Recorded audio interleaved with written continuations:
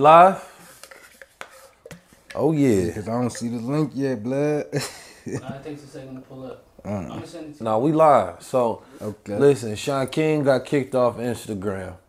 Shaun King is notorious for the consistent posting about ills and atrocities in the world, particularly things involving social activism. But in recent, it has a lot to do with what's been going on, across the seas with this war that's happening. And he's been posting the tragedies left and right. I haven't seen it, particularly because me and him had a rift to where he blocked me on IG. So I've been banned from his page for a while, but now he's banned from Instagram because he was showing the bodies of the unalived bodies of children. The unalived bodies of the victims that's been happening over there in Gaza. And he's been reporting it nonstop, a barrage of photos and videos, where a lot of people cannot ignore what's been happening. I seen a post. Yeah. I seen a post where a lady was saying that propaganda is expensive. They spend millions of dollars on propaganda each and every year. So anytime somebody, billions of dollars. Anytime somebody is putting out counter content to the propaganda that they do push out there, that's very expensive for them. So you got to imagine, like, they got whole news sets, and then here you go and make a post on TikTok and Instagram and YouTube. Yeah, rounding up the and community. Now you pushing the people in a completely different way than what their narrative wanted to be. So now they got to spend even more money. So, the more, and then of course she was explaining, like, anytime you want to get a post to get more engagement, you got to type like more than 5 words so that the algorithm says that it's a conversation, so it starts to boost it more, right? So, you got to have these counter effects for things that you want to boost, right, in the public eye. So it's very important. This is why they don't like certain people who push out counter narratives to what they want people to believe is the truth. My thing with the whole Shaun King, right? He called Joe Biden what's the term? A war criminal. Yeah. And when it comes to things like that, right? I like to look and see, is it valid? Is there any context behind him even making that statement to make it valid in some kind of way? And I think in this situation in particular, he got a lot of a good merit behind that. They over anybody who's pro-Palestine gets shadow banned on the internet on all the platforms, not just Instagram, Facebook, TikTok. That need to be had since it keep getting censored on all the platforms. What's your thoughts on that? Well, I was trying not to use all of those words you just used in the first 5 minutes. That's why I was trying to be constructive with the way I said things. It's two sides of the argument. Yeah. Shaun King is an interesting character. I think he does a lot of good and a lot of exposing of corruption that happens in the world that otherwise would not be done. So a lot of people who don't like him, you can say you don't like him, but that doesn't matter. It's facts over feelings. The question is what he's posting is good, necessary evil. However, it's a narrative, but at the end of the day, he's controlled for their agenda. So a person to be like, well, he's with Bernie Sanders, right? Bernie Sanders is for the war. You know what I'm saying? Bernie Sanders is just the same as those other people. You know what I'm saying? He was pushing for the Biden administration. Now he's calling them war criminals, right? But it's like somebody like myself and others like me always saying that, no, they've been that way. You know what I mean? A lot of people been that way because it fits the narrative of politics that you want to appease the people at the moment. Right. But then when the truth comes out where people been saying, like, bro, like, this was writing on the wall. Like, all of a sudden we're supposed to be surprised and rally behind these things when this has always been the thought process. Like, a lot of those people will be afraid to say Farrakhan name, but they'll rally behind Biden. That's where you lose my respect. Right? Completely, 100%. Right. So, but at the same time, I can still recognize a man's work and the worth of that work, especially in today's time where a lot of people will be afraid to sound off those alarms. Right. And it's a reason that they're, of course, going to take you off and ban you because they know that, you're going to be getting to people that normally wouldn't have been got to. Yeah. Right. So, and your bravery And fearlessness is contagious, right? So they like to create these large public examples of people, right? It's like public lynchings to show you, listen, if you do this thing again, this is the consequence. Right? It's the consequence. Yeah. So you have to be fearless and you have to consistently do it regardless, because the goal is like there's two forces. It's like even what's going on out there, we don't really know. Right? Some people say it's not black people's problem, right? Some people say, listen, we got our own fish to fry. We got our own issues to deliberate amongst each other and fight for. And that's true as well. And that's true, but should we also have empathy for other groups of people? No, that's just a given. I think that if you want anybody to have empathy for you, then you have to have empathy for others, right? Yeah. If you want people to have empathy for what's going on in Sudan and with the Congolese people, or, you know, what's happening in Palestine, even for an Israeli, if I want somebody to have empathy for Israeli, it's impossible to say that you're supposed to only look at one spectrum of human beings, right, and have this empathy, because empathy it's a human innate feature built into our nature. It's not something you cut on and off, right? When you feel it now, I heard my good brother over Fanbase say Isaac Hayes was explaining the definition of a monolith. And he said, listen, we not all monolith. You know, people always say that. Yeah. But that's he was giving the get into something like that. The definition of monolith, and I'm about to read this real quick. I know he had this definition. I want to go to it though.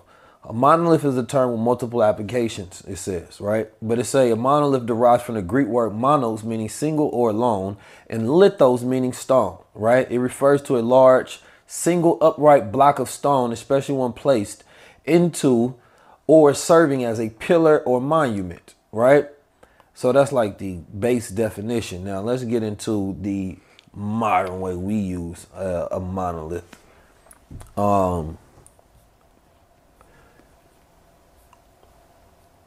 Well, I guess that would just be it. But because it's used to represent something that we can all stand on. You know what I'm saying? So when people say that we not a monolith, they saying basically we don't have a pillar. We don't have a singular thing that we can all hang our flag on. We don't have something that we can all rally on. But that's on purpose though. They want to keep it divisive. Yeah, but forget they. I'm at this point where I'm tired of the mysterious they. You get to decide for Steve what you want to believe in, what you want to hang your flag on. Every man and woman gets to decide that. We got to stop off to where we keep saying that. I mean, it's a war. Like, look at them folks. They over there in Gaza Strip, you know what I mean, fighting every single day, scrapping for their life. Like, we too spoiled and comfortable with the corruption, and we take it and we mask that as our identities and we fight each other with it. Yeah, that's what I'm saying though. That was my whole point of even saying that. It's divisive on purpose. They want us to stay divisive to deflect the whole, the main point of the situation. But who is the they? Like we, man, you know, I'm talking about the government and the system. When I say that, it's niggas now that's doing this shit. It ain't the government is the people at this point. Right. You know what I mean? Like I feel like the government is so busy doing their thing. It's just working on us now at this point. You know what I mean? Because people are so demoralized. Like, you go get me 5 black men and ask them if they want to work together and what they believe. Like, what do you believe? Do you believe we're the children of God? Right? What do you believe? Do you believe that we the chosen people, that it's our time to rule? And everybody can't agree on. So, I ain't saying that, you know, of course they had a hand in the identity in the back of it. But at the end of the day, now we just got to find the people who are on that same path and be like, yeah, we are a monolith. I don't know about y'all, because every other community gets to be it.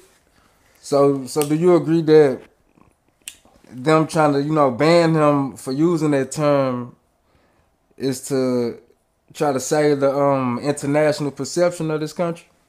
Which term? The war. He's a war. What's the term they use? A war criminal. By calling Joe Biden a war criminal, because they trying to save face of the country. Oh, well, I mean, it ain't they saying it. That's just Shaun King saying it, I believe. Yeah, but it caused a lot of debate, though. I've seen that on a lot of blogs today. You know, a lot of people talking about it. I mean, the government hasn't said anything. But I mean, like, that's calling a president a war criminal is just calling presidential. You know what I mean? At this point, it doesn't really hold that much weight or merit, to be honest. Especially when the activists is just gonna tell you to still vote for the Democrat. Because even when, here's the problem that I have with a lot of them. They get so angry and they get so mad. Trump is not president. So I don't have to speak on Trump. He's not president. You know what I mean? So I'm speaking on Biden because he is. I don't have to speak on a candidate. So anytime you talk about the person who is the president at the time, then they be like, oh, but you pro-Trump? So it becomes this thing where you can't even have a conversation on the sitting president because of possibility of a candidate. So you saying that now he's absolved of anything he does and you can't even have a public discussion about it.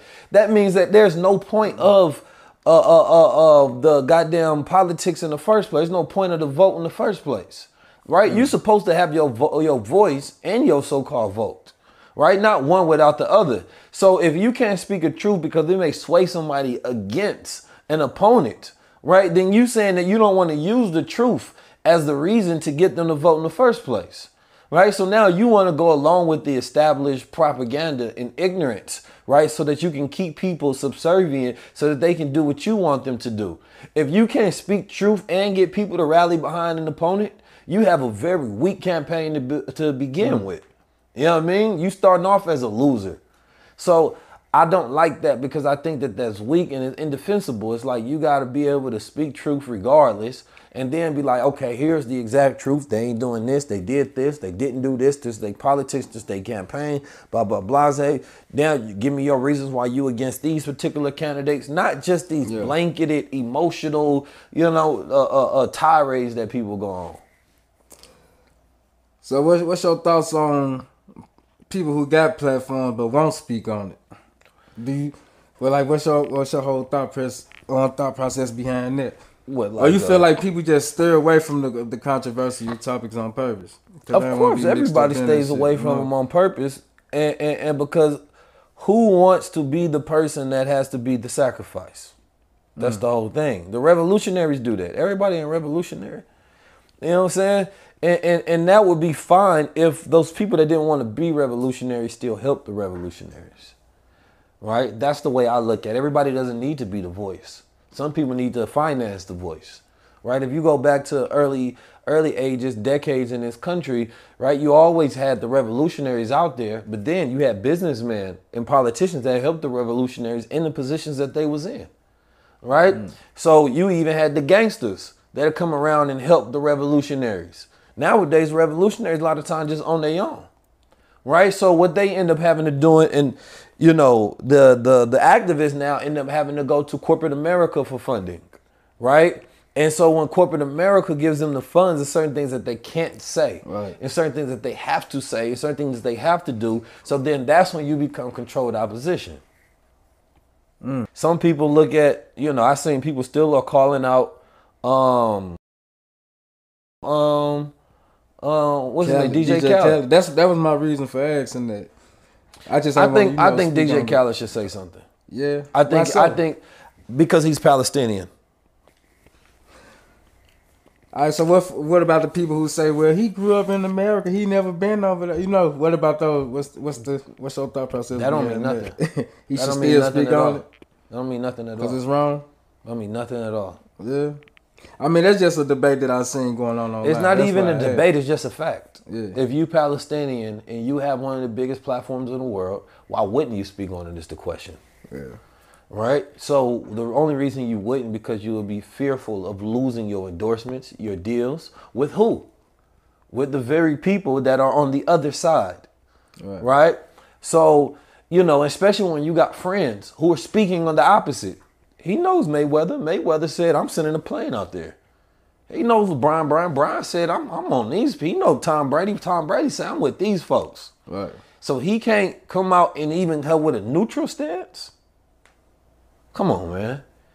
Like at a certain point in time, it gets a little ridiculous. All right, so let's go back to what you just said previously, right? You say some people don't have to be the voice of it. That's finance. What if he want to choose that stance instead? Nah, because the power that he has is being a voice. That's always been his power. He's been a voice. He's a Palestinian, and he is the most famous Palestinian in the world. So your platform is always going to, that's like me. You know what I mean? Because you start getting money, then I stop saying stuff. Yeah. What do we call that? We call that selling out. Let's just be honest. Right? So there's no, and that's why I say he should speak, because there's no way of getting away from that stigma now. Yeah. Right? I seen Macklemore speaking on it. Right? You got famous models, and it's even more now. It's even safer to even speak about Gaza and what's going on. And he still hasn't issued a statement. So I think that he's finding himself on the wrong side of history right now. That's just my thought. You know, 20-something thousand of them have died. Like, at this point in time, you're not Palestinian if you don't say nothing. I'm just being honest. So he ain't Palestinian if he don't say nothing, all right? Like Biden said, you ain't black, you don't vote for him. Hey, that's just my thought process. I think the people say they agree in the comments. I'm looking at him, you know what I mean? In the comments say, man, what's the question in the comments? Man, I know somebody done wrote a question. If you guys don't need the Wi-Fi on your phone, turn it off. Because the Wi-Fi kind of weak in here. Okay, yeah. Let me turn it off. Let me go to, but I mean, that's a reality though. It's like, with the whole Shaun King thing, I think Shaun King, you have to understand, Shaun King also has connections with people in Meta, right? So when you got these connections, it had to be at the higher ups that made that decision to cut off his platform. He didn't think that platform was gonna get cut off. You know what I'm saying? Because there are certain Instagram accounts that have basically like immunity. They can say what they want to. They can skirt away from the rules. So it had to be a lot of pressure. No, he been doing this. He definitely been doing this. His account. He said his account never was suspended before. Shaun King actually reached out to me about a year ago. He DM'd me, sending his gratitude toward the show, and was like he would love to help in any way he could, be on the show and all of that. But I just tried to look at the DM. You can't even pull a page up at all. Well, that's because he blocked all of us. But I mean, it's his prerogative. I ain't tripping off that. I don't hold no malice in that regard. I think that everybody has the necessity in war. You feel me? And his was running his page and his program and pushing, and he's got a lot of people out of jail and things of that nature. So I think a lot of the disdain that people have for him is unwarranted in a lot of different ways, because if you're not willing to do the work that somebody does, then you can't ask them to be removed from their position. Yeah. That's the way I think about work. You know what I'm saying? If you're not willing to do the work, then you shouldn't do it. Shout out to SBR. Charge Duca says she made a rug for the show. Man, I would love to see that rug. Definitely. Okay, so today is December 25th, a.k.a. Christmas holiday. Now, we're going to get into some little controversial topics today, right? My question is, why do you think black people still so attached to Christmas in modern day times? I think that we're creatures of habit. I think it's that simple. When we creatures of habit, and we don't like giving up those things. I think that during these times, these cycles that we're going through right now, Christmas is the Christmas has a chokehold on not just black people. I don't like to just look at it as just black people doing it. All over the world, I see Muslims celebrate Christmas. I did too. I ain't gonna lie. I got some close friends. I seen them with the Christmas tree in the background, barbecuing. Christmas got a chokehold. I think Christmas is like the number one holiday of all holidays. Man, Christmas, like, people try to use the term, it's the family getting together. But I'm telling you, it causes so much dysfunction when you don't get people gifts that they wanted. But I don't entitlement, the dysfunction shows on that day. We're gonna go to that part, but think about that. It's Muslims who celebrate Christmas. That's how much of a chokehold Christmas got on people, and part of it also is the nostalgia that's tied into it. Christmas. You think about there's movies, the Mariah Carey song got the culture in the chokehold. Home Alone got the culture in the chokehold. Yeah. You know what I'm saying? It's all of these movies, all these different things that's tied to it. So, of course, we know it as a pagan holiday. We know it as a very ritualistic holiday. We know it as part of a celebration of Nimrod, right? But most people don't know that, right? So, and the people who do, there's a such thing as dominant forces, right? Dominant forces. When we're born, there's certain dominant forces in the world that will automatically sway us towards them because they're so frequent and they have so much power, right? Like, let's look at the American flag. You're going to know the American flag, the red, white, and blue, right? You're going to hear the anthem and you're going to know at least the humming rhythm of that anthem, whether you want to or not. It's a dominant force. It's been around. Right. There's the McDonald's. Most children by the age of 10 can identify McDonald's. By the age of 6 can identify McDonald's. It's a dominant force. Christmas is something that happens every single year. Yeah. They have their rituals with their trees. They have their songs. They have their movies. They have their colors. They have their characters. Yeah. Right. It is a dominant force. Right. Just like every other holiday that comes along with the cycle. What happens during this cycle? People are more depressed. They have less sun. Right. So in this cycle, people are getting their joy from being around other people. Right. Yeah. When you're around people, people are suns. They give off radiation. So just being around people in social environments make you feel good in the season where people go through seasonal depression. Right. So it's perfectly placed at a particular time where people actually need family.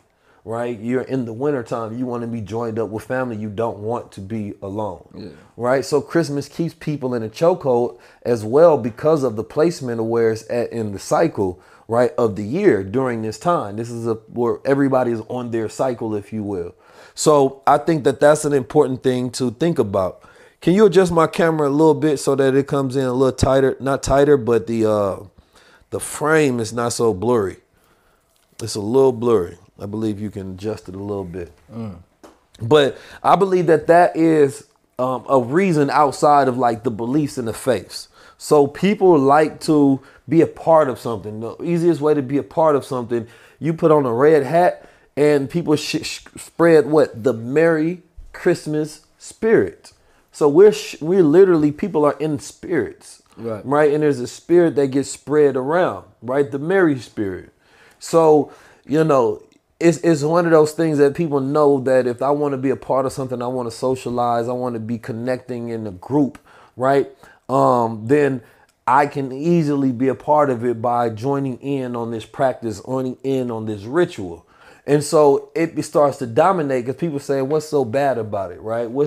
And so they're not thinking of it as spiritual forces that allow these things to continue because it's an egregor. It's a practice of a ritual that's connected to a dominant force that is here to sustain a paradigm, right? And keep it going. With religion mixed in it.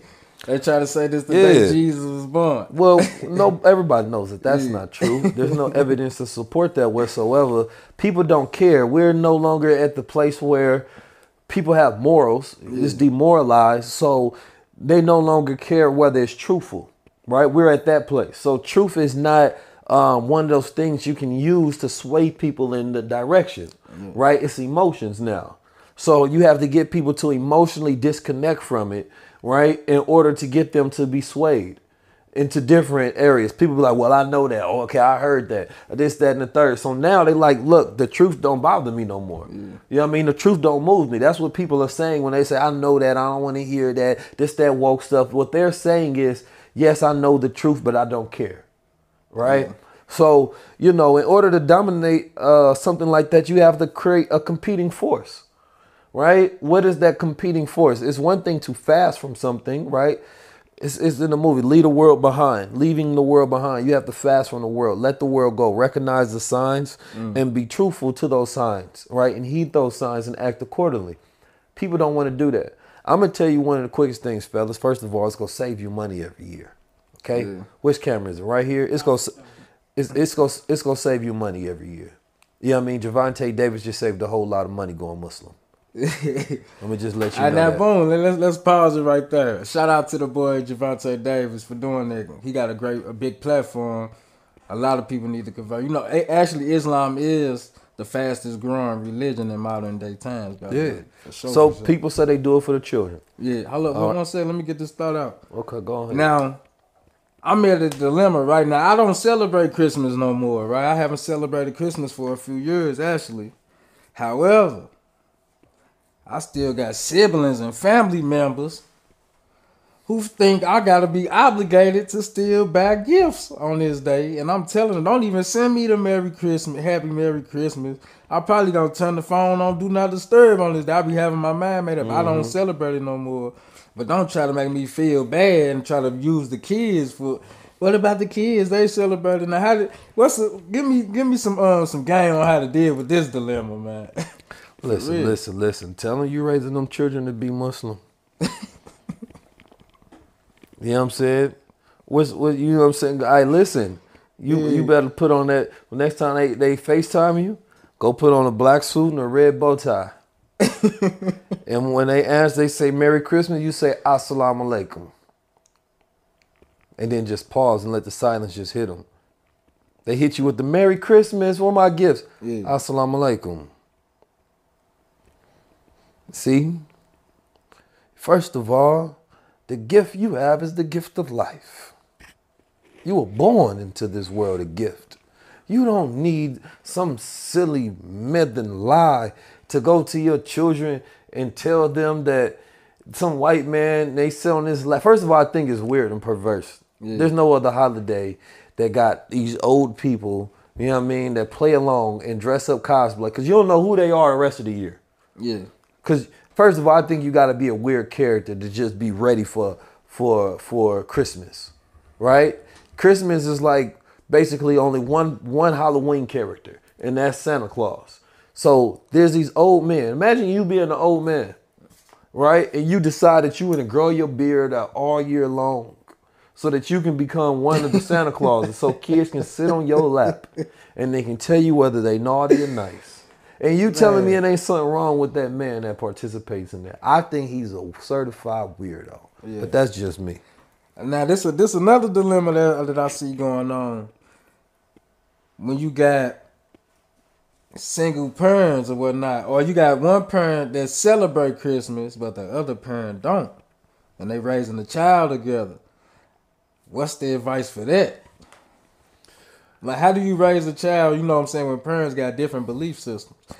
You know what? My sister goes through that. My niece wrote this beautiful dissertation for her school. And she was explaining, her name is Ma'at, and she was explaining like her identity and growing up with two different religions. Her father's a Christian, her mother's a Muslim.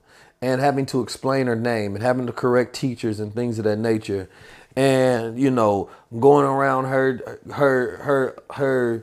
grandparents on one side and she's practicing Ramadan and not participating in Christmas when she around the Muslim side.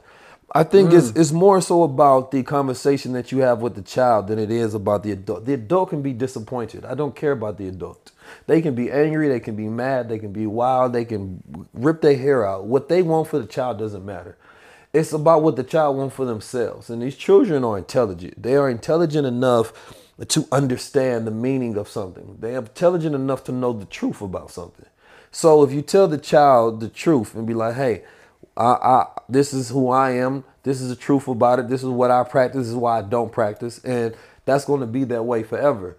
Now, listen, I will do it off cycle and I will celebrate it and I'll give you gifts for some other reason, but I don't want to participate in it.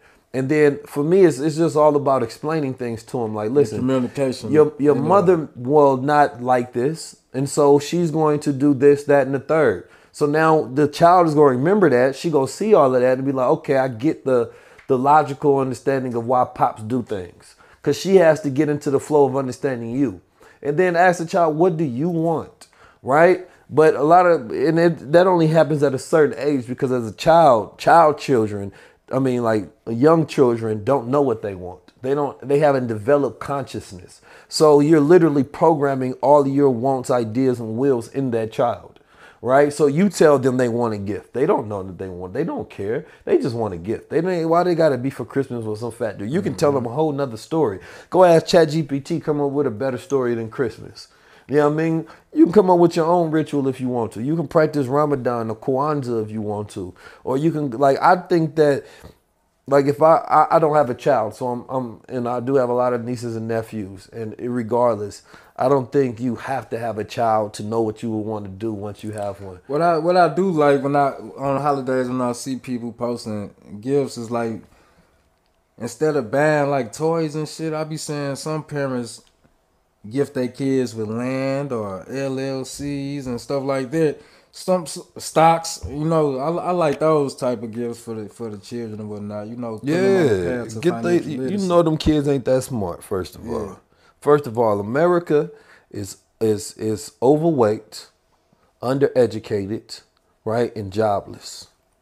You know what I'm saying? They ain't got no money, right? So, first of all, if you want your child to have a nice Christmas, or you want them to have a good life, you want them to have a good mind, a good heart and spirit, right? You want a bunch of spoiled children because you didn't have something that to me doesn't matter, right? So the goal is like these children are very smart. We had a program that we did with children with stocks, and we was teaching them how to pick stocks, right? And we showed them the fundamentals of stocks. So, you know, why they would pick a stock. And basically we gave them a competition that they were in. The person at the end of this, we buy them a certain amount of stocks and give them a certain amount of cash, whoever wins, right? So what they had to do is pick a stock, and the best performing stocks, right, from what the children pick and the reasons that they pick, they win after a certain quarter, right? So we found that there was a couple of children that end up being really good at it, after giving them just simple, you know what I mean, education to understand these things. And they also understood that it's a reward system. All of these things operate on reward systems, right? Yeah. Reward or punishment of why we do things, right? We connect it with a feeling. It's good or bad. So if you say, hey, you know, this is, what do you want? They say, I want to go buy me lip gloss and things on whatever the children buy nowadays. Okay, well, this is how you get the money. And then, so that means that let's back it up a few stages. Level 1, right? You sit down and you learn. If you learn and you develop your mind, then it's going to come with this reward. Then this reward, which is the money, of course, allows you to buy the thing that you want. What happens with children a lot of times when they got to work for something, it changes what they want and what they would spend their money on. Right? So now when you give somebody something for free, what they spend their money on is completely different than when they got to earn it. Right? So your child don't even really know what they want because they haven't earned what they want. Yeah. Right? So just giving them something is not enough. And the grade system in America doesn't matter. Your child get a good grade at school. Who cares? Right? It's just a factory grade system. It doesn't say that they're going to accomplish in life, be smart. It doesn't say that they got good morals, heart, creativity, innovative, right? Whether they have the ability to go through life and be successful. So that's not it.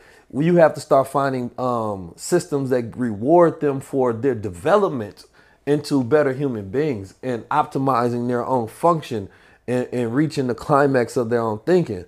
So if you can't do that year after year, if you're going to spend the money, you might as well create a system where you're spending the money on something that's developing that child. Because when it comes to the holiday, that's all I think about. I be like, damn, I ain't create no budget for this. I gotta buy this a gift. Don't let you have nieces.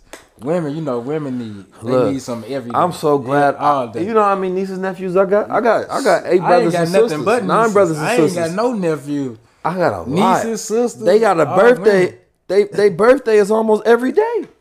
Every single day they got a birthday. I'm sure somebody's birthday was yesterday. Speaking of birthdays, right? Too many birthdays. When it comes to gift giving, right? Why do people feel entitled? Like, or make you feel like they unappreciative of the gift that you give them? You know what I'm saying? Like, I had a dilemma, right? I tried to get somebody a gift, right? No matter who it was. But they was upset because they wanted more. Or they expected more. You know what I'm saying?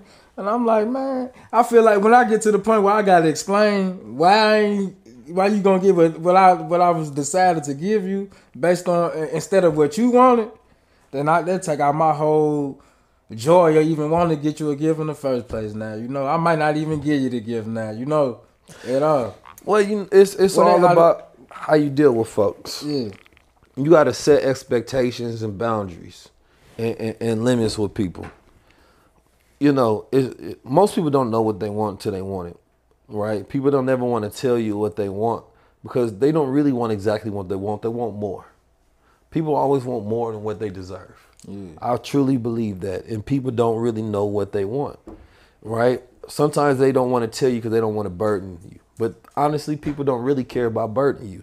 And you can tell because when you give somebody something within your means, they want more. They don't think about, okay, maybe this person, this is the best. They still looked out for me, right? And this was the best means that they had at the moment because I don't know what their plans are for themselves. They may be budgeting, they may be doing. I mean, that's on the logical. But that's where the real love comes. Yeah. So you're not responsible for somebody not thinking of you, right? Like, and if they don't have that ability, they probably won't be like that for the rest of their life. So what you're going to continue to go through this cycle of over caring about somebody that doesn't even think about your circumstances when you are thinking about them. A birthday is not supposed to be some entitlement, right? To where a person is supposed to, sacrifice to give to you to celebrate what, right? You being alive. No, it's supposed to be a celebration of appreciation, but it doesn't always have to come in the form of monetary gifts. Yeah. If spending time with you and showing love to you sometime ain't enough, something wrong with the condition of a person's mind.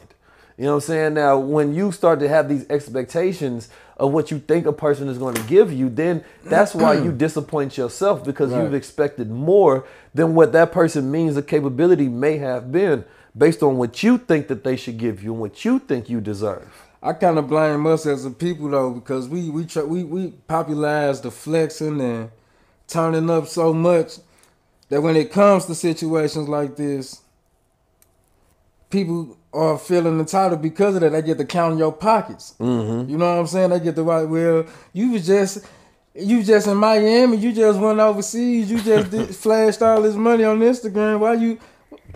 Dang, that's me.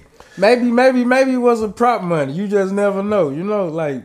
But I blame us for real. Though. Yeah, I mean, it's people can't get out of the social media stuff, right? Anytime somebody asks me in family, they never ask me what my financial situation is before they ask for something. No, they don't care. That's why. Yeah. You know what I'm saying? They don't care. All they care about is your ability to help them. Yeah. You know what I'm saying? And if you say no, then they think you don't care because they look at the way that you show love to them is by giving, even though they never give you anything. Man, everything is be about money, bro. Like when I wake up, it's like you go in the store, right? Before you check out at the counter, they ask you, do you want to leave a tip? Now, that's, never mind, you probably went in 5-6 stores today. You done left a tip at a couple of stores. But this particular store, I went to the coffee shop. I pressed no tip. The lady said, thank you for being nice. I say, shit, I went to 7 different stores. Everybody ain't getting no tip today. I don't be giving tips to everybody. Don't lie to you. First of all, for me. I believe that if you're not actually serving someone, then you don't deserve a tip. Yeah. You know what I'm saying? Like if I'm not sitting down in like a restaurant setting, you don't deserve a tip. If I give you something, then I just must be feeling wealthy. I just don't. Like I don't even think the problem become about money. I don't even think tipping is necessary completely at all. Yeah. Honestly, I think that what needs to change is the wages. You know what I'm saying? Mm-hmm. Like, or build that into the prices. You know what I mean? But I think that the idea that the customer has to pay the server, right, is completely different. And I always tip everywhere I go, and I think I tip really good, right? But I think just that idea of it, because stuff is expensive. First of all, California is expensive. So I do understand that person having that same issue, though. Like, if you think it's expensive for you to shop there, imagine the person has to work there, right? And all of the issues that come along with that. I never know a person's life. So I always like to tip because I never know when I'm being an angel to somebody. But at the end of the day, society and life is expensive out here. I never feel poor until I buy food. It don't matter what it is. It's food that's so goddamn expensive. Every time I go buy food, it's like spending it's like $50. Like, well, $100, yeah, once you break that 100, it's over. Bro, I'm like, let me get them wrap snacks. That'd be 100. 100. Man, I went to the store the other day. I was trying to buy something to drink. That was like $6. I said, man, let me put this back. Yeah, no, food is so expensive. It's disrespectful nowadays. It makes you want to fast. Like, dang, every time. Like, I got to really bring a lot of money out the house just to make sure I go and I can go grab me some food. Like it used to be, you can grab a 20 off the dresser, you outside. Man, I'm damn near ready to buy somebody food stamps. Man, it's getting real. hey, already. listen, if you got some, listen. That's some food stamps. Let me quit playing though, but I seen this study today, right? It says, let me go and be precise with it real quick. 1 second. All right. It say apes can recall and recognize friends they haven't encountered in decades. So I want to know, when it comes to humans, right? I can forget somebody that I went to high school with, right? But an ape can remember their friend that they ain't seen in decades. What can we take from that as humans? Like, should we pay more attention to our social connections? I mean, Or do we outgrow our social connections, which is why we don't stay in tune with them? I think I don't take much from apes, but I will say this: it's an interesting fact. I think human beings are the same way. Of course, I think what we don't know how to do is recognize our enemies. I think we think everybody is our friend. I think that's a lot of times our problem. You know what I mean? And we know we're not really keen these days at recognizing change, right? So we don't recognize changing the environment. We don't recognize changing people. So we constantly want to treat people the same. And I think that that's the problem. And we kind of freeze frame people in our mind that, oh, I haven't seen you in years. You're that same person. No, that person went through 3 years of change, Exactly. right? So now every time you meet somebody and you could be away from somebody for a day and something could happen to them. Yeah. So you got to constantly refresh and update every time you meet and re-meet people. Refresh, update. Am I still friends with you? Who are you? And I think that is a better way of going about it, to keep friendships in a constant state of restoration, so that you're not friends because you're friends. You're friends because you're staying in alignment with each other. You know each other. You care for each other. Things of that nature. You still got each other back. There's reciprocation, right? There's emotional support, things of that nature. But the idea that you can place your burdens on somebody because they're supposed to be your friend, or idea that you think you know somebody, you can treat them a certain way because of the longevity of a relationship, I think that that's incorrect. People supposed to change. And I applaud them for the it. only thing in life that's permanent is change. Literally. The only thing. So everything is either being born, growing, dying, and reborn. That's just the cycle of life. And that's real talk. I wanted to get into this real quick. This hold on. This age of Aquarius. Let me pull it up. I have my notes here. Because I seen, who was that? Robert Edwards talking about this. Now, some people in the comments, they know about this. You see any good comments yet? We'll take a question from the people after I go through this Age of Aquarius stuff. So, the Age of Aquarius, of course, goes from astrological beliefs. This is a real thing. And you're talking about the emphasis and what it represents in the people that live in that age, right? So the spiritual awakening is an emphasis on individuality, humanitarianism, and technological advancements. Now, this is always foretold before SARS and people live into them, right? And so we see that a lot. Individualism is heavy, right? Everybody cares about the ecosystem and the earth. That's the humanitarianism to me, even though you're talking about humans. Huh? You got off the Wi-Fi? Yeah. It's laggy. Where's the router at? It's in the shoe closet. Under the steps in the closet. What's you said? Hold on. Let me see. Can y'all hear me, people? Press 1 if y'all can hear me clearly. Make sure that y'all philanthropic my topic. You know what I'm saying? What the people saying in the comments? I don't see nobody pressing 1. Oh man, we trying to carry this on live. It's people pressing 1 now. Yeah, so all right, cool. Y'all do me a favor. I need everybody to press like, Press the like button on this post so we can increase the engagement of it. Now I'm about to go back into my age of Aquarius. All right, cool. Some people were saying it was choppy, it's freezing, but I think we back. All right, cool. All right. So let me get into it. So the age of Aquarius, and this is something I'd rather have a master teacher around for. My brother Blue Pill be going deep on these subjects. And Bashir, Pool, he could probably go deeper on these subjects than I do. But I wanted to talk about it because I think that is relevant to why the world is the way it is. The social dynamics during these times is predicted to be a foster global consciousness, unity, and a shift away from materialism. Now, the way you see the future is you look at the next generation. So you look at the Gen Zs, you look at the alpha generations, right? Those are the generations that are going away from the ideas that their forefathers and their parents had. Right.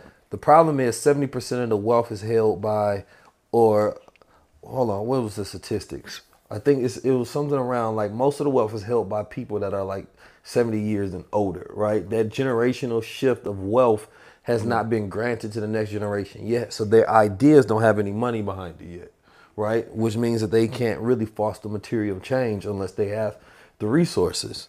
But what you see is, a shift away from, their belief in established order and institutions and things of that nature, right?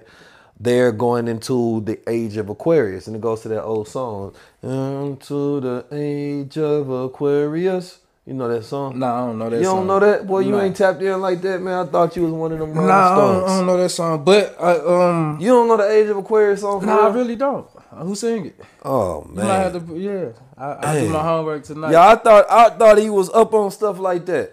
My bad. That's probably the one song I ain't heard. My bad, youngster. Don't even worry about it, youngster. I got you. Hold on. Let me just finish this. The relevance to the black future is the age of Aquarius aligns with the goals of empowerment and unity, right? Creating monolithic people, creating a global consciousness.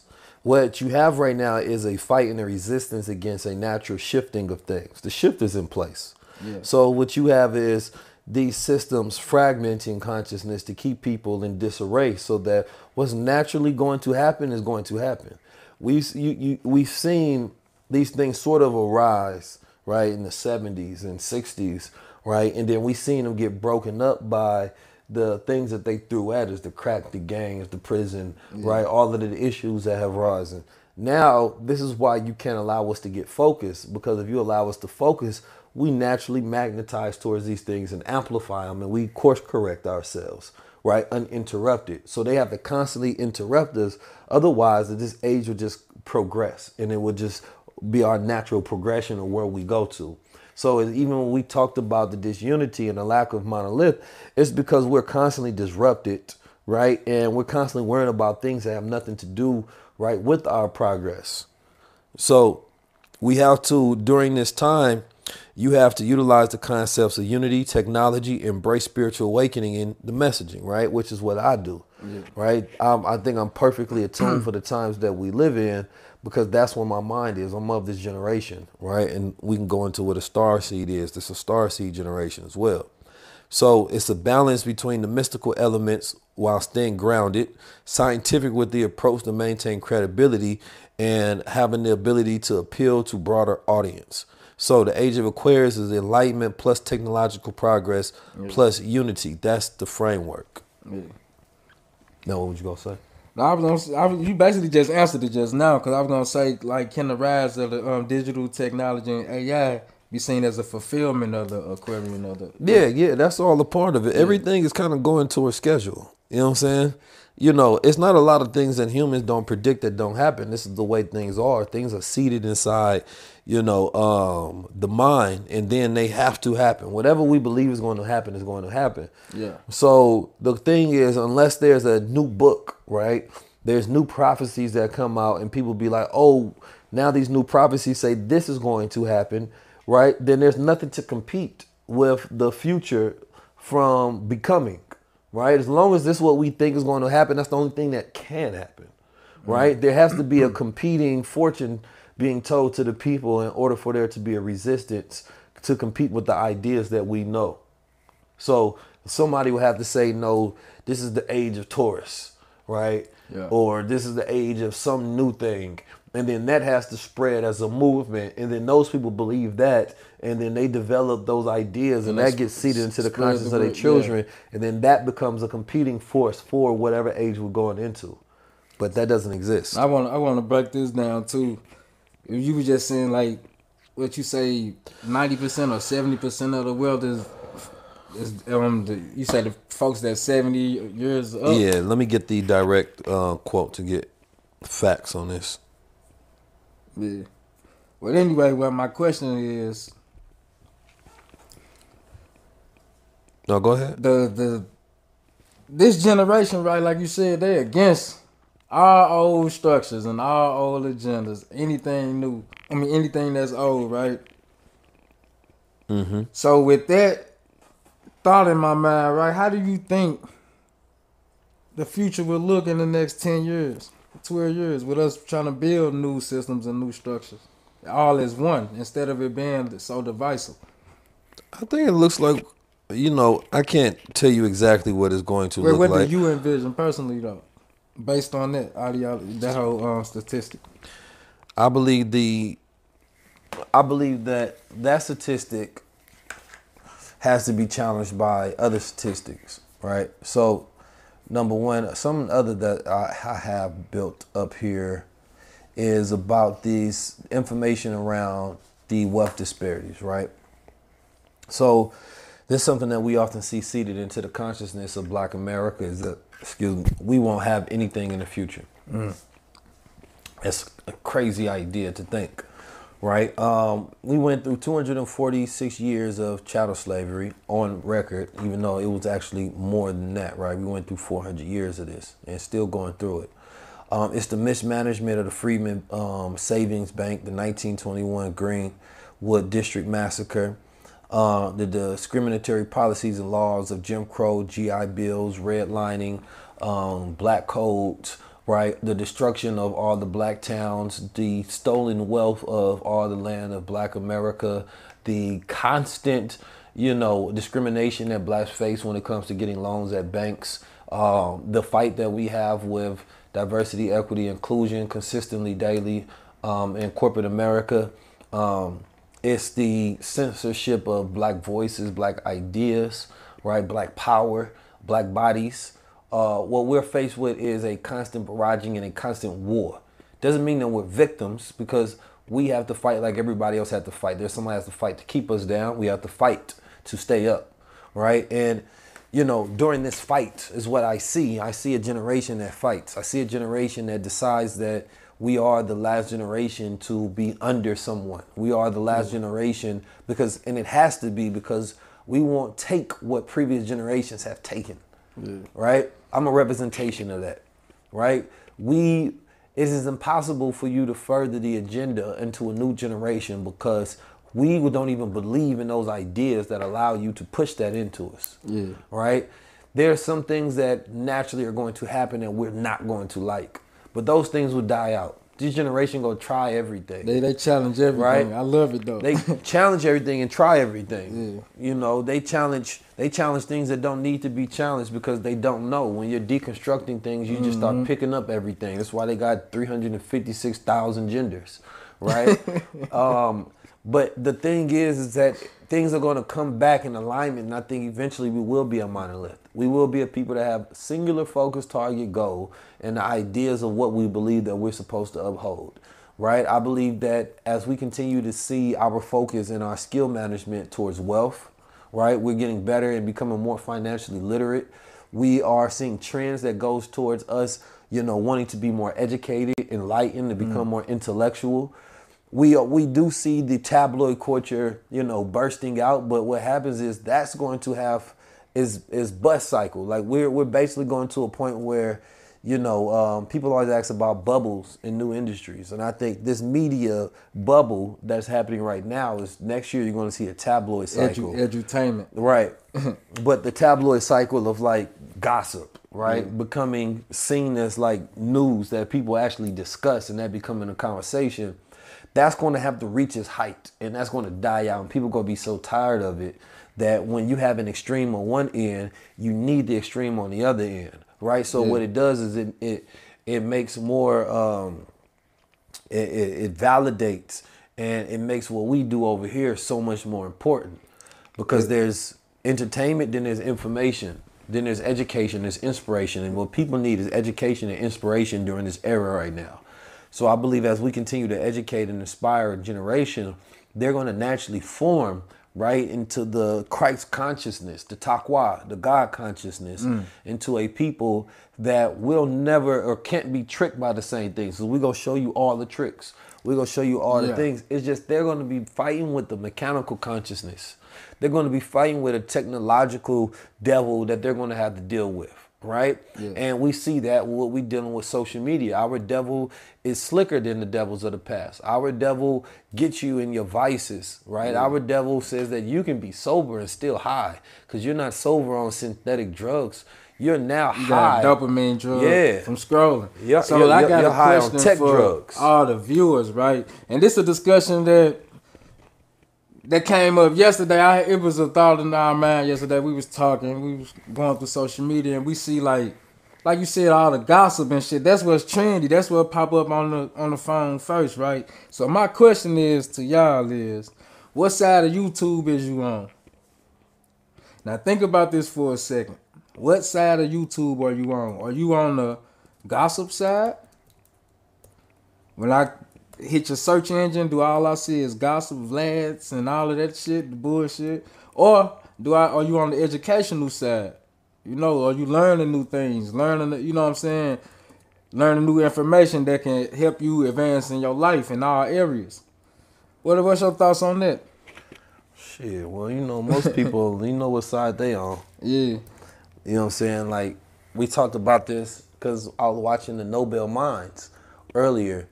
And I didn't even finish watching it, but it was a discussion about, it was a roundtable rather of Nobel Prize winners, right? And these are supposed to be some of the greatest minds in the world. Now, the thing about that I found interesting is, I'm looking at these great minds, so-called great minds, right? They have accomplished things in their respective fields, whether it's science, whether it's literature, philosophy, engineering, whatever it may be. They've accomplished something in their community and intelligentsia community. Not intelligentsia, but in the intellectual community, they get their respect. They're scholars. We don't have those sort of roundtables anymore, right? And so we have to rebuild those type of roundtables because what gets spread and what we care about, we can't name the top 5. I seen somebody made a post like, forget your top 5 rappers, who's your top 5 thinkers, right? Like, if those become, and it used to be synonymous, right? You listen to a KRS-One, he'd make you think, right? You listen to Rakim and you would think. You listen to Wu-Tang and you would think.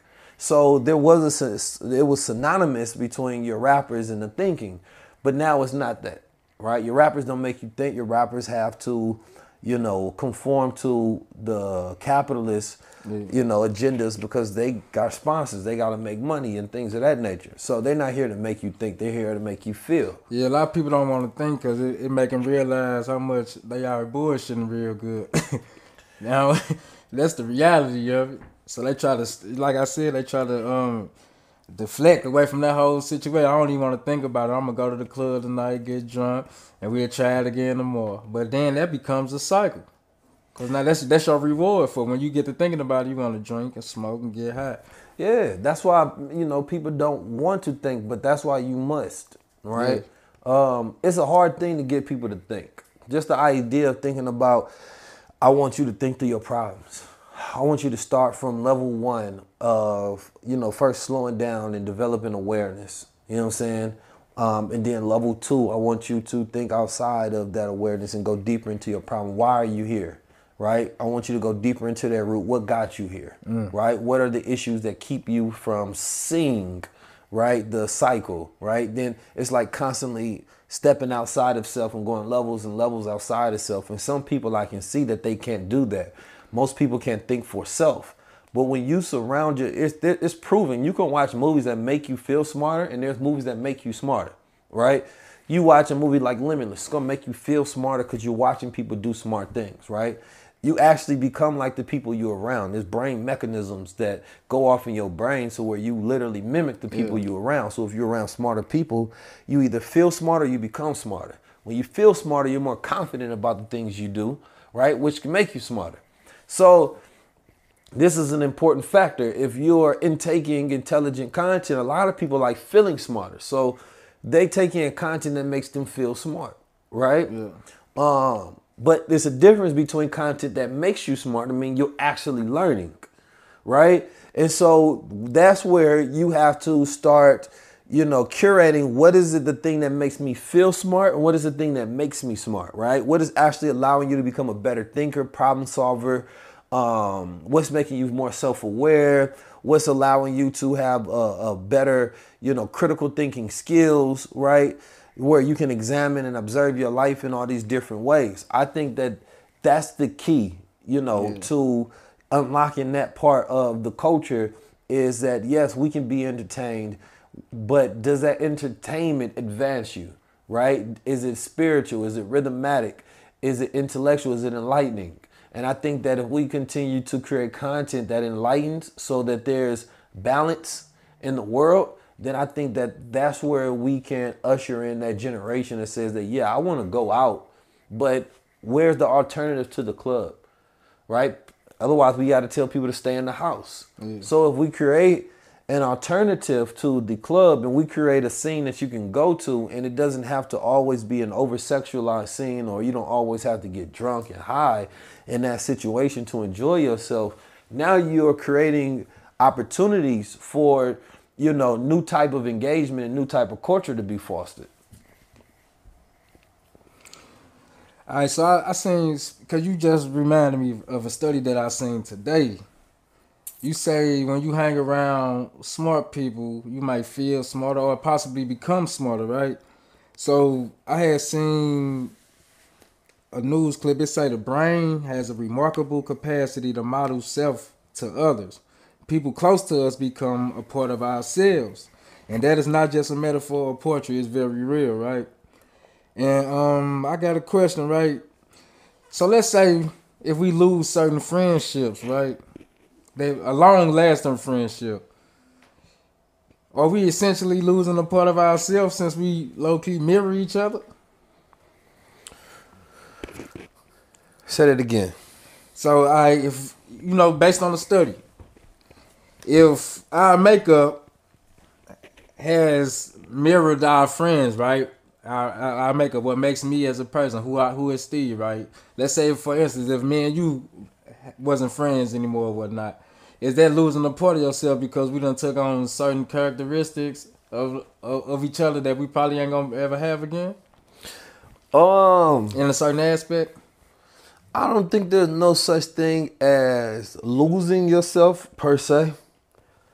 It's like, think of like this. I think so. There's this study about like 1 second. There's a study. It kind of goes into brain studies and structures, right?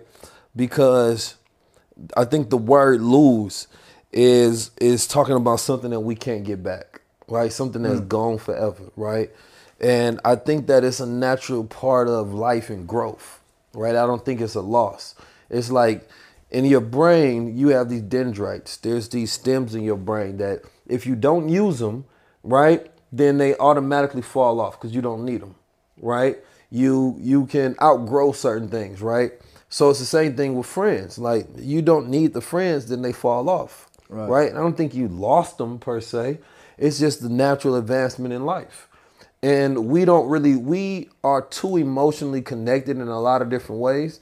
And mostly I would say that I ain't gonna say we're too emotionally connected, but I think that the immaturity within our emotions, it doesn't have spiritual value all the time, right? Your friends don't always have spiritual value. Yeah. And I think that that's where it is. And we live in a society to where we sometimes become ambitious. And the friends don't have spiritual, financial, any sort of value along the lines of development and reaching your zenith, your high self, optimizing, right? So you have to then evaluate, right? It's like being in a class and you want to become a doctor, right? And you want to become a doctor, but you got history class that's taking up so much of your time that you're failing at your medical studies, right? So what do? Oh, I'm dropping a lot of these history classes and I want to focus more on the medical side because this is actually directly in connection with my goals, right? So let's say you got some friends that are in direct connection with you. Y'all talk to them, y'all bouncing ideas. You know what I'm saying? You talk to them, y'all building. Like, they make you feel energized. They make you feel good. Every time you talk to that person, you feel like you ready to go supercharged up because y'all in that same area in life. And then you got other friends you talk to. It might just be when you want to be distracted and about gossip. Well, what happens when you no longer have that friend that you can go gossip to? You no longer have that crutch, right? Yeah. So now you only have the friends that are good for you. You only have the friends that helping you optimize along your journey, right? And I think that that's important. So you cut off certain things so that you can focus on just the areas of growth, just the strengths. Because certain friends represent your weakness. They represent who you were, not where you going. A lot of those friendships probably started because of trauma bonding in the first place. I had to explain that to one of our good brothers. He was upset about something. I was like, man, you can't be mad at nobody having a mutual friend or your enemy or something. A lot of them relationships that they have is probably through, like I said, trauma bonding. So you can't be upset at the way you said they had a mutual friend. Right, so this the thing is. All right, make sure y'all make sure y'all press that thumbs up button right now in the video, and make sure you subscribe if you haven't already subscribed to the YouTube page, and send this out to a friend or a family member or somebody that will need this ASAP. Thank you, and I appreciate y'all. Get the likes up to 1,000. All right, it was a scenario where, I'm gonna use us for an example since there's three of us. You don't like Solomon, but I ain't meet Solomon through you. I met him on my own terms. But you mad because I associate with Solomon, but I had to break it down to him like, bruh, you don't know how these people met. They probably met in the terrible time and bonded. You don't know that situation. That don't mean that he'll put you in a position where y'all crashing or bring him around in your environment or nothing like that. But you can't control how people deal with each other, you know what I'm saying, or build friendship. You can't control it, but I mean, you wouldn't be a good friend if you didn't speak truth to your friend. You know what I'm saying? Like, I think that a good friend is going to tell their friend what they believe that they should know, whether they want to hear it or not. And you would do it at the risk of losing a friend. You know what I mean? Because you believe there's certain, like the way some people do friendship and the way they give value to people is different. Some people want to be around and make you feel good, right? Like that's how they give to people in their life. I want to make people feel good. I'm around to make you laugh and make you forget about your problems and your stresses. That's the way that some people show love, right? Other people is to get you on track. Like they believe that if they're helping you optimize and get better at life, right? That's their goal. Like I gotta speak some truth. I gotta be a angel on the shoulder. You know what I mean? I gotta be that one person in their life that's gonna tell them. So if I see you with somebody that I feel like, because that's a part of you. So if you with somebody that I think is a sucker, then I gotta start looking at you as a sucker. You know what I mean? Because it's like, damn, what do y'all have in common? Right? So it's also a representation of person telling you like, if that's your partner, then we can't be partners, because it's like, if I find them to be a sucker and we not aligned on that, right, then that's a misalignment. You feel me? It's kind of like a relationship with your lady and she got a friend she on some super whole thigh, catching a body every single day. She ain't like that. And it's like, listen, you can deny it, but I'm going to judge you off your friends as well. You know what I mean? Because there's something about that you're comfortable with. So that lets me know something about you, whether you're telling me or not. Right? So it's the same thing with male friends and female friends. Like, hell yeah, your friends are an extension of who you are. Right? If you've seen me friends with a sucker, part of me is a sucker. You know what I'm saying? I gotta be able to explain that, like, nah, I don't really rock a little bro like that. You know what I'm saying? That's you feel me? I give him advice and everything, try to steer him on the right path, but I don't see it as equal peership like me. Now I do agree that conversations like that are necessary in friendships. Because, like I said, we gotta always have an understanding, and the only way to have an understanding is through communication. But what do you gotta say when people try to use the defense mechanism? Well, I know from another side. I know another side of this person or whatnot. I don't have that same relationship that you have with that particular person.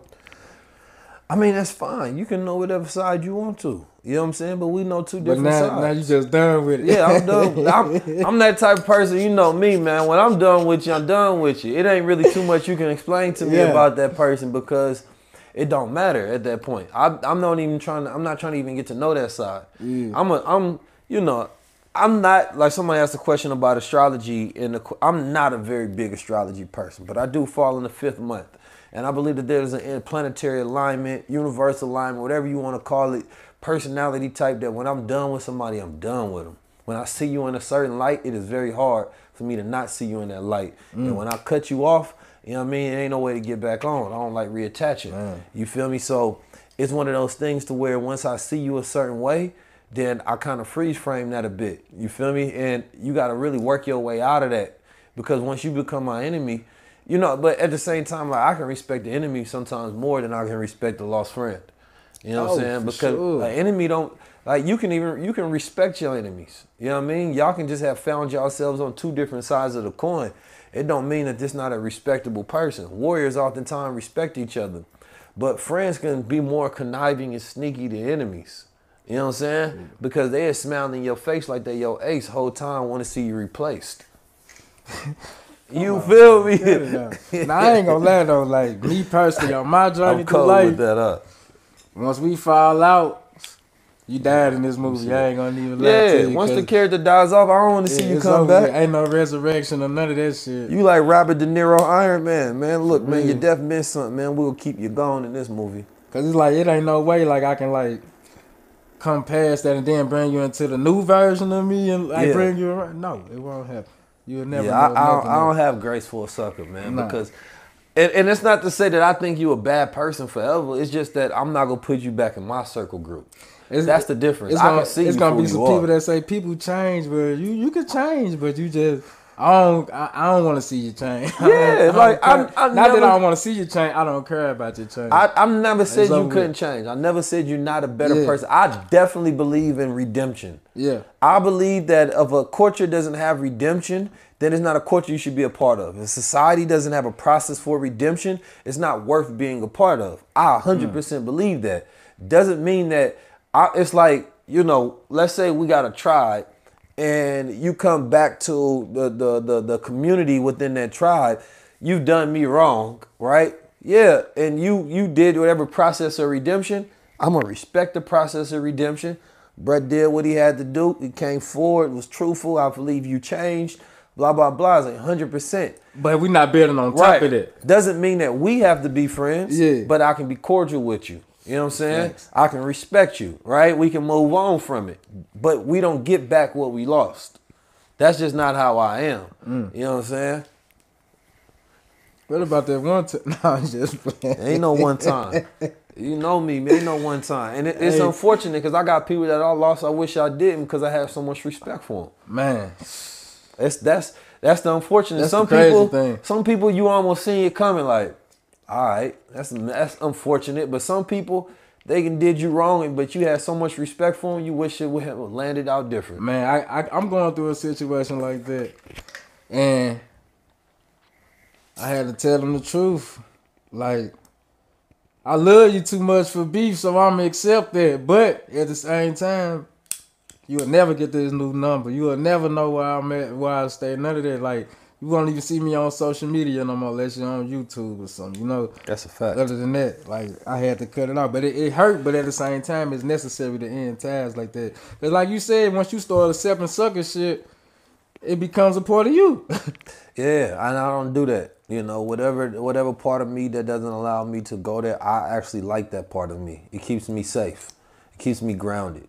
I like I said, I wholeheartedly believe in people redemption stories. Though I'm not that type of person that don't believe a person can change, can't change. I believe that. I believe most of the time, like by time when a person change, you know what I mean, and you still holding a grudge. Like that's why I think it's so counter culture to where when we see a lot of the exposure culture that goes on, it's like a lot of those people by time they're getting exposed, they've already changed who they are, which is why you don't get new allegations, you get old ones, right? Yeah. And I think that that's a representation because it's mostly when a person changes, it's when a person exposes them, right? It's not when it happened. So if something is 10, 20, 30, 40 years ago, that person may have already become a completely new person. Mm-hmm. It's different when a person got something that happened 5 months ago, 6 months ago, a year ago, right? That's a little different, right? And, you know, I think that we as a society, I don't think we need all the friends that we have a lot of times. I think we have access to too many people, right? I think the new generation look at the idea of their friends as like connection. So there's different points of connection, right? I can know you on social media, right? That doesn't mean I consider you to be a friend. Yeah. Not at all. If I know you just through social media, you're not a friend. But you potentially could be because we have to have a physical point of connection for me to know you. But I can know you like a friend. You know what I'm saying? Like I know so much about you that it feels like you're my friend.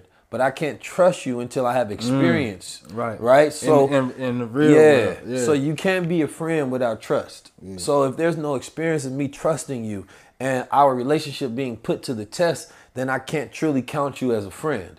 But you can start off with an A. You know what I'm saying? But I always know the potential. Damn, I know the potential is there for things to go left. You feel me? So that's the way I kind of look at things. And then if somebody has been around for years, I'm still always weary. You feel me? Sometimes you will let certain things happen. It may be some person get out of pocket and they trip one night. You know what? We got history. I know their character more than I know, you know what I mean, those moments. Their character. The reason I'm cool with them is because their character has been the same throughout this movie that we've been in together. A relationship is a movie you got with a person, right?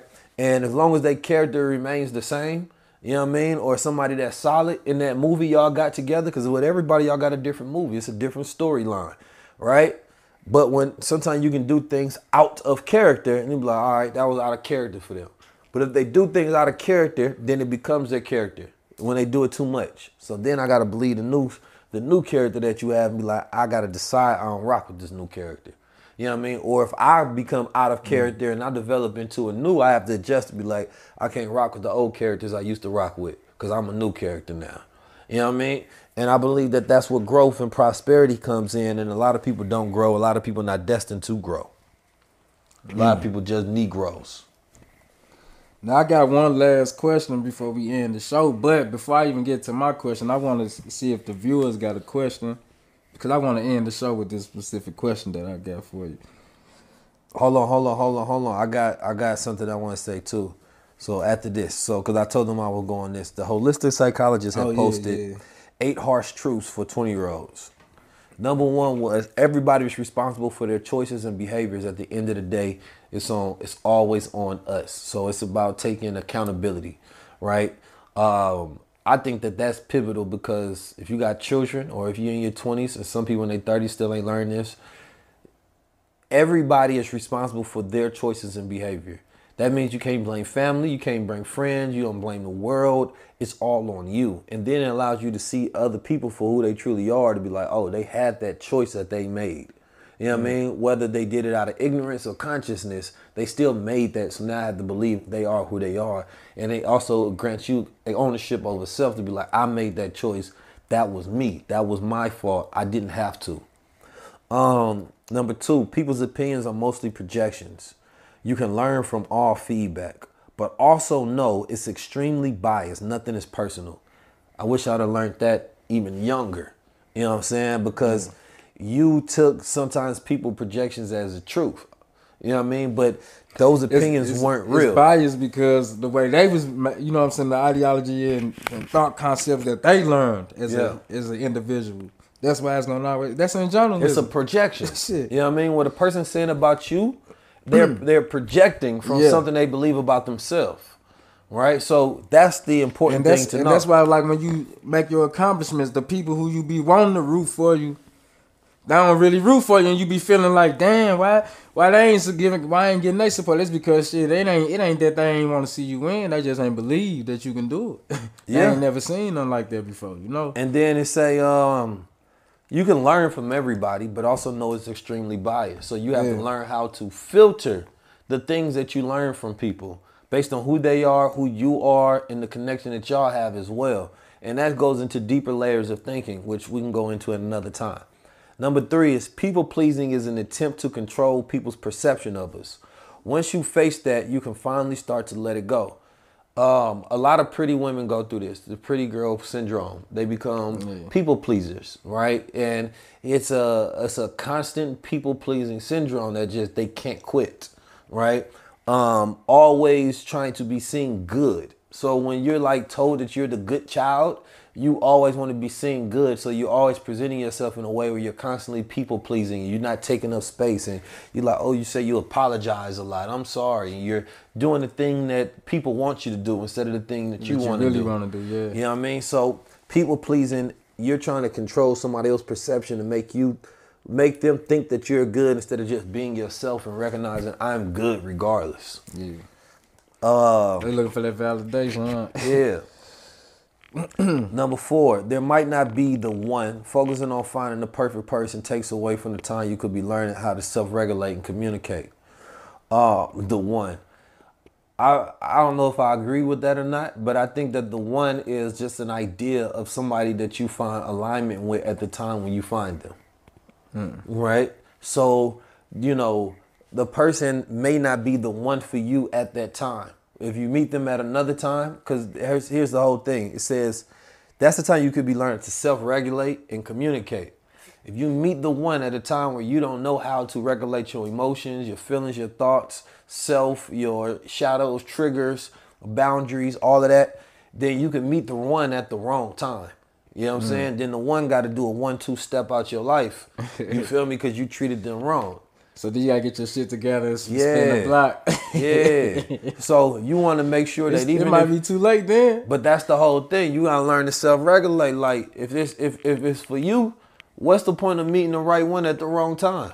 You know what I'm saying? You just gotta take that L before it happens. You know what? But that requires a lot of like deep self-regulation, a lot of deep internal self-mastery to be like, I ain't even ready for that goes back to that decision making. Yeah. You gotta shit. It is what it is. I should have I want you, but I know I'm gonna mess this up. I'm gonna just test my luck. Hopefully when I get it back together, I'm spin the block on you, I'll be back. Straight up. Number 5, not everything needs to be fixed. The wisest people know how to sit with the pain and the suffering people experience without saying or doing much of anything. I think that goes into thinking that you have control over everything, and the absence of control is power because it's flow, right? You know, a leaf dropped into a river doesn't control anything; it flows with the energy, and so sometimes you have to go through things to get through things. You know what I mean? Which means you have to flow through things. You cause so much friction trying to go against, and sometimes that means trying to fix. You have to let things be broken sometime, right? And then move forward. And I've learned that in life. Everything can't be fixed, right? And when you are able to recognize things that can't be fixed, it's a whole nother wisdom in that. To where you just take a step back and you observe, it's gone, it's over, I'll move forward with this. Whether that's in business, you know what I mean? Whether that's internal within self, I think when it's within self, it's always fixable if you're willing to fix it, right? But when you're talking about things that are outside of self, everything can't be fixed. And the wisdom to know the things you should work on and things that you shouldn't is completely different. You know what I mean? Because sometimes you need more resources to fix certain things. Yeah. So you pick up the things that you can fix. And then when you gather the resources, the intelligence, the ability, whatever it is, to fix something else, then you deal with it. I see people all the time try to fix the world before they fix themselves. That's a bar right there. They try to fix the world before they fix themselves. I might have to make that my Instagram. You caption. feel me? You feel me? Here you go. Come on with it. Kept you there. All right, we all number 6, we all self-sabotage. We all have narcissistic traits. We all have self-doubt. It's just a part of being human. I wholeheartedly believe everybody is a narcissist to a degree. And it's the reason that narcissists are successful, right? Because they know how to focus on self. They know how to make something about them. They know how to absorb the moment. They know how to find clever ways to get people to do things, which is manipulation. They know how to lead a lot of times, right? Everybody's a narcissist to a degree, especially in this new society, right? People are very narcissistic.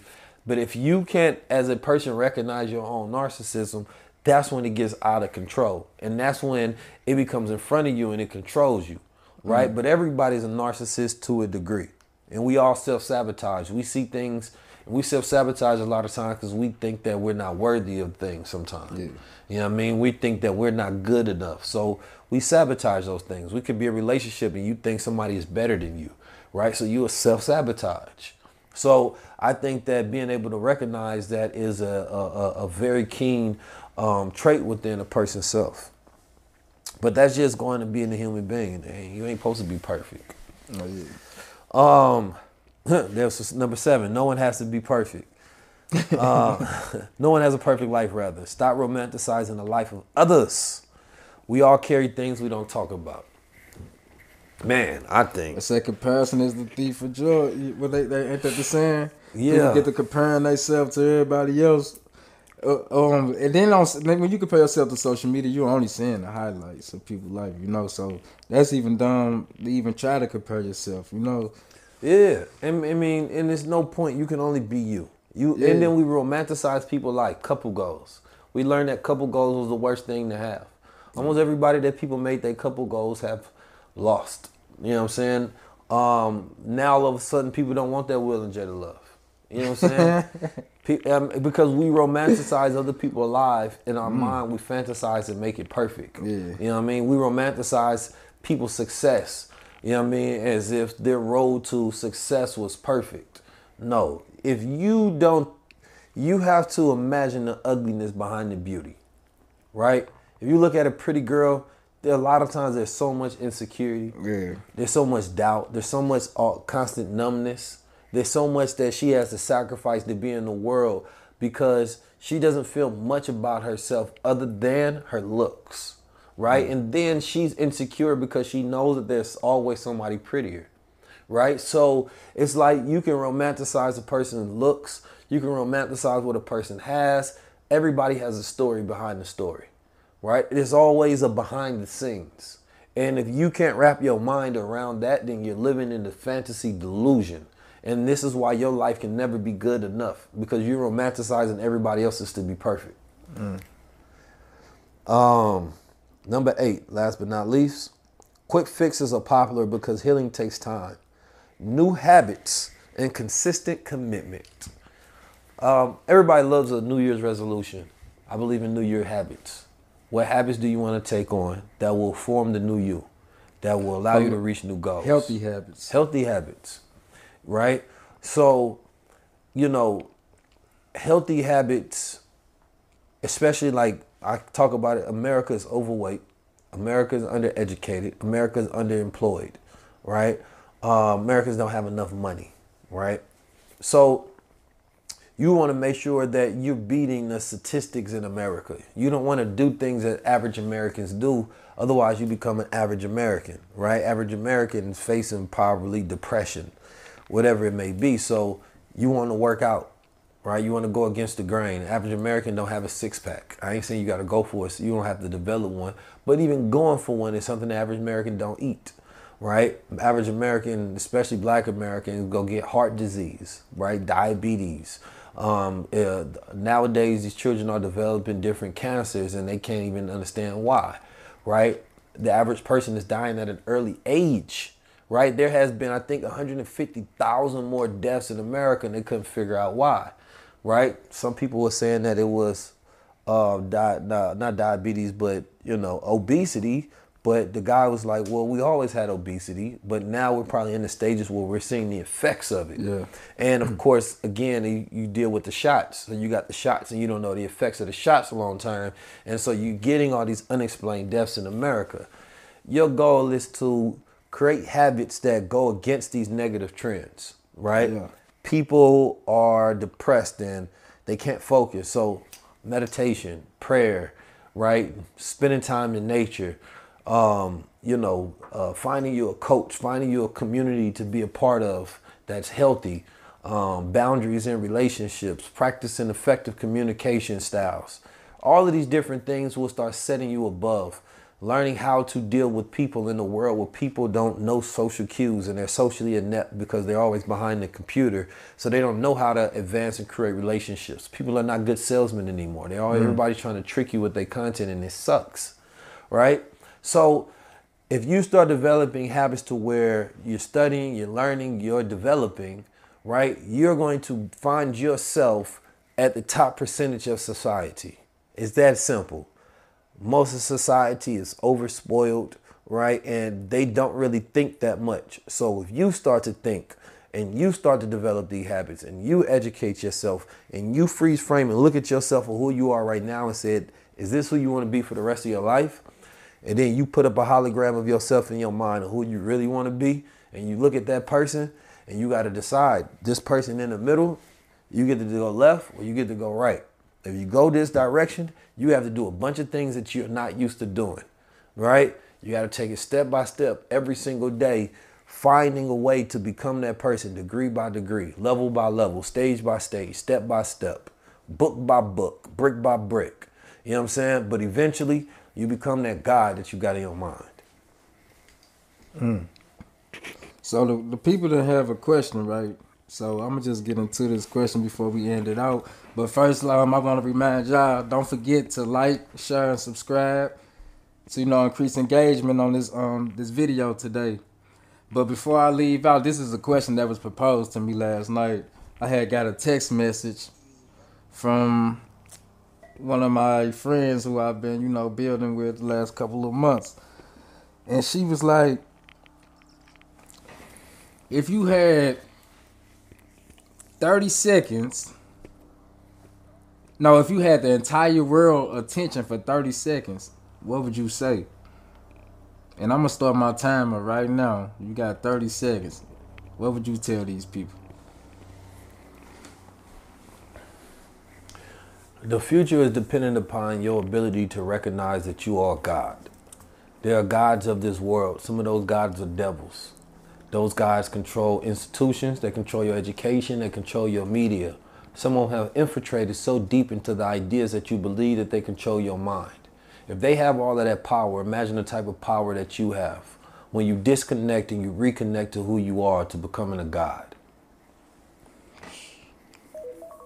Second, you stay ready, you ain't got to get ready, man. Talk So to on that note, make sure you tap into the Man to Man podcast. Make sure you like and subscribe. We're going to keep ASAP. coming with the heat for sure, for sure. And we appreciate you all for, tapping in with us. And we'll catch you next time. Comment your best part below. Oh. Press the thumbs up. Make sure you go to crowns19.com. Go get your crowns. Make sure you go to goldewater.com. Go get your gold water. Support the mission. We do have the mentorship. We have the Egypt trip coming up, spring 2024, front of the Giza pyramids. We're going to have a lot of different things that we got coming up in 2024. I appreciate y'all's support. I love y'all. It's been a Man to Man podcast. You have something you want to say for me? Oh, yeah, I did. Last episode, we told someone if they sent me a DM, we're going to get you the pair of the Crown Society glasses. And I'm true to my word. I'm going to DM you and send you your gift. So you got to make sure you send me your information. I can't pull it up right now. I would have said your name out loud, but I think it was Aisha. So I'll be tapping